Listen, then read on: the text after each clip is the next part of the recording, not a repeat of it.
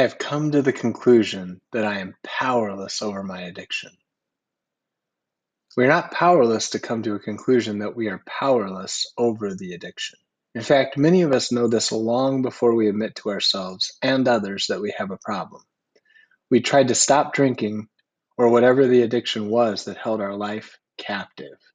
Over and over, we and I tried to stop. Time after time, we kept starting. For the alcoholic, we tried drinking less. We tried limiting the times of day that we drank, or we tried to limit ourselves to the day of the week that we would drink. For many addicts, they tried to leave where they were, where they lived, where they worked, where they played in an effort to get out of the lifestyle that they were in. But in the end of the exercises, the addict throws up their hands and agrees with the author of Ecclesiastes in chapter 1, verse 2. Meaningless, meaningless, says the teacher. Utterly meaningless. Everything is meaningless. They are powerless to stop in their active addiction. I've heard multiple debates around the topic of powerlessness. I've heard people argue that no one can simply choose to stop drinking when they want to, and can white-knuckle their way out of alcoholism. If this were true, recovery rates would be much higher than they currently are. If this were true, families wouldn't be destroyed and lives wouldn't be in utter chaos.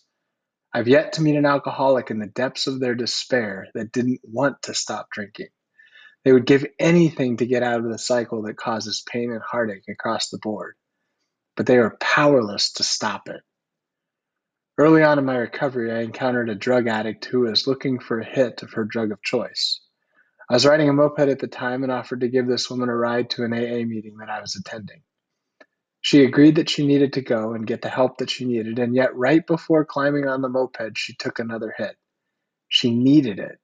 She was powerless to control her urge, her desire, or her desperate need to consume. It's one thing to really want something and not be able to have it. It's another to need it physically, emotionally, spiritually, so that you can function. While she was willing to do anything to stop, she was also willing to do anything to use. And those two values are in direct conflict with one another in recovery.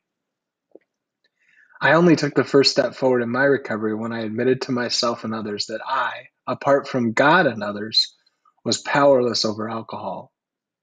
It was only then that I allowed myself to be invited into the community that cared, the community that loved, and ultimately back to restorative health.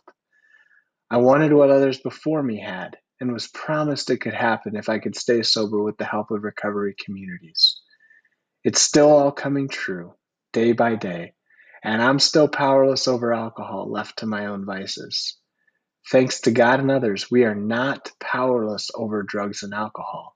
Together, we are better. We can win.